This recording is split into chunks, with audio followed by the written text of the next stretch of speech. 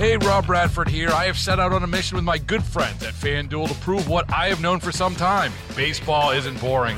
Now I have a daily podcast to prove it with some of the most notable people in the baseball world, screaming baseball isn't boring from the mountaintops, or at least agreeing to come on our show. Players, managers, GMs, and yes, even the commissioner of baseball, Rob Manfred. It has been a constant wave of baseball's most powerful voices. So join the revolution. Subscribe and soak in Baseball Isn't Boring. Listen on your Odyssey app or wherever you get your podcasts. You'll be glad you did. So we've been talking about the cost of unhappy workers in terms of the U.S. economy not being productive, not really quitting their job, not walking away, but just milking the system to the tune of about, give or take $1.9 trillion. And globally, the number is closer to $9 trillion.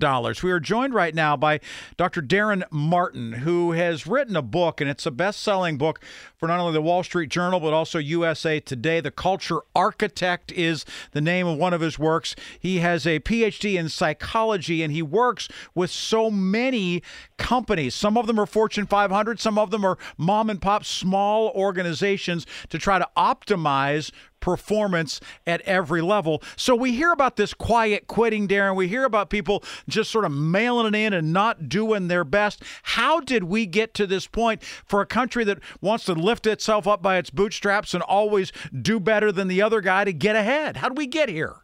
Oh, that train left the station a long time ago, and it's an epidemic. People think this came along for multiple reasons. People say, oh, it's this new generation, millennials, they don't want to work. People say, oh, it was the pandemic. No, the statistics have been very clear from Gallup and other places for years that we have a 29% employee engagement rate in this country. It's 15% globally, and that's $7 to $9 trillion. Wrap your brain around that.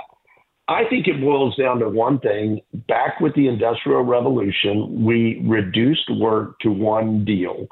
And it's this: you come to work, you do what I tell you, and I'm going to give you some money for it. Mm-hmm. And we just sucked the soul right out of work. I was in a coffee shop the other day, and the guy was untypically very excited. And he said, "Are you ready for the weekend?" And I'm like, "Yeah." And then I realized today's Wednesday. I said, "Dude, today's Wednesday." And he's like, "What? Why are we talking about the weekend?" And what he said was, "Yeah, well." Yes, but tomorrow is Friday Junior. And that's a real thing, by the way. Check it out. Thursday is Friday, right. Baby Friday, Friday Junior, right? Because people are already moving on to the weekend. And I said, well, what's today? He said the day before. So here's the thing. How sad is it that the 5 days where this person spends a big chunk of their life, they are ready for the weekend. They live for the weekend. Mm-hmm. They dance out on Friday and they crawl back in on a Monday. Right. We've lost our way in terms of what work is. Work ought to be rejuvenating, exciting. I don't know for sure, but I bet there's a part of you that has, frustrations with your work. But I bet you also love what you do. Radio, it's a fun gig. It's got some excitement. You get to make a difference. For many, many people, many jobs, that's not the case. So how do we get back to that point? And whether it's that guy in the coffee shop in New Orleans, or whether it is, somebody else who's basically, doing the same thing, installing this widget into this printed circuit board, and you do that 552 times a day, and then you punch the time clock and you go home. How do we get back to feeling excited, feeling fulfilled, feeling engaged in what we do? So for starters, and not to get sidetracked, but the widget thing, plugging this in there, those jobs are going away anyway. If you are working in a job where somebody tells you what to do and you do it, prepare to be outsourced, because AI, machine learning, all that, that's a whole other conversation. But what we need to get to is where people have agency. That's one of my new favorite words. When asked, I did a poll and I asked the thing that people said they wanted the most was to have the ability to make decisions and then be encouraged for it. So unfortunately, these days it's, do what I tell you. I've heard people, when we were going into the pandemic, I was doing some radio interviews and somebody said, well, I get paid for it. Isn't that enough? No, it's not enough. Mm-hmm. Since when is that enough? In a relationship, if you got paid for it, we have a word for that, right? That wouldn't be enough. That's not a mutual deal. So work has to get companies have to get a lot more smart and sophisticated about what are people looking for, what makes them fulfilled at work. I don't buy this thing that certain jobs can't motivate people. Anything can be motivating if they see an end result, if they're involved in the process, if they're listened to. Mm-hmm. There's an overhaul that's needing to happen because we've changed the way we do everything else, the way we date, the way we shop, the way we et cetera, et cetera.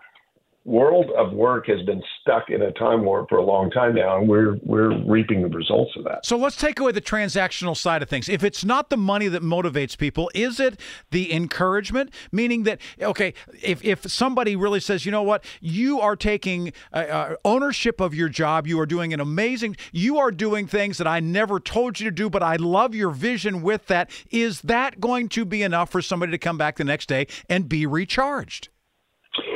Well, I mean, I can anecdotally give you a strong yes to that. And it's not the same company it used to be. When Zappos started, people would line up. The shoe company, right?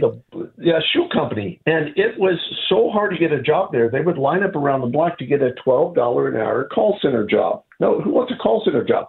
What was exciting was that it was a culture. It was a place of being where people support each other. Mm-hmm.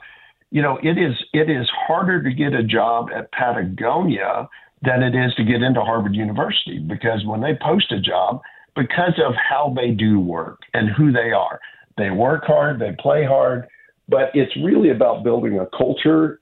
It all boils down to that. Culture is everything. Yeah.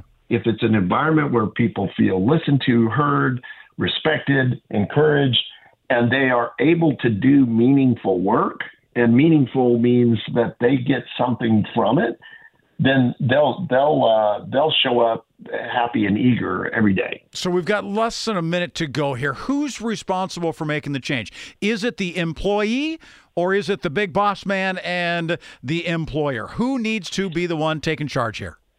So the Canterbury Tales great line, if the gold rusts, what will the iron do? Yeah. And employees can have an important stake in this, but I really think it starts with leadership. I like the fact that you bring Jeffrey Chaucer into discussions here on KDKA, because that just shows once again why you have a PhD and piling higher and deeper is not what it stands for. It really is Doctor of Philosophy, and we appreciate that, even though it's in psychology. Dr. Martin, thank you so much for being here. We learned a lot from you, and I'd love to have you back again real soon.